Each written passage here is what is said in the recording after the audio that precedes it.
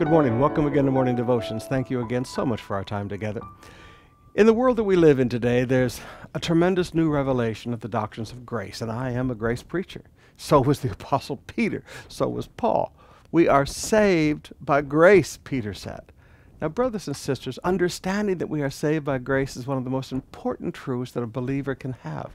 That we are not saved by works, lest any man that boast. We're saved by the grace of God. Now, grace is this great motivating desire of God. If you wonder what grace is, well, it's God's riches at Christ's expense, yes, but it's the great motivator of God. It's one of those underlying things that causes God to do what he does. Now, I want you to notice what Paul says in Titus chapter 2, verse 11. For the grace of God has appeared, bringing salvation to all people.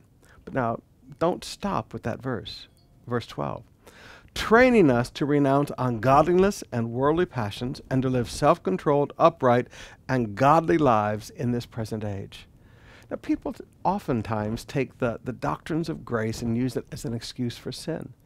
I had one of the young people walk up and hand me a picture of a Facebook post by a very famous woman preacher in a tube top in a club with a big glass of alcohol saying, "I am a gracist."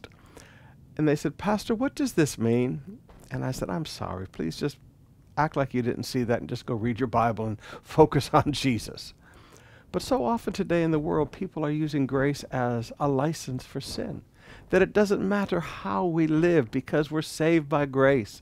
And they extort it to some doctrines like once saved, always saved. So in other words, if you ever come into a relationship with Christ, you're definitely going to heaven no matter how you live the rest of your life. And those things are just, they're taking the beautiful truth of grace and stretching it like a rubber band until it's not a truth anymore.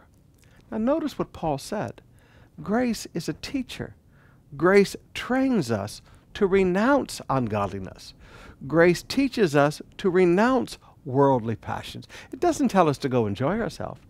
When grace is working in your life, you don't live in sin. When grace is working in your life, you turn away from these things because grace is teaching you to reject sin.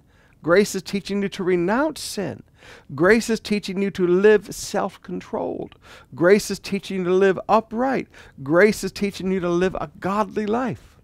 So may I encourage you today, rather than listen to people who say they're teaching grace, why don't you listen to what grace is teaching you?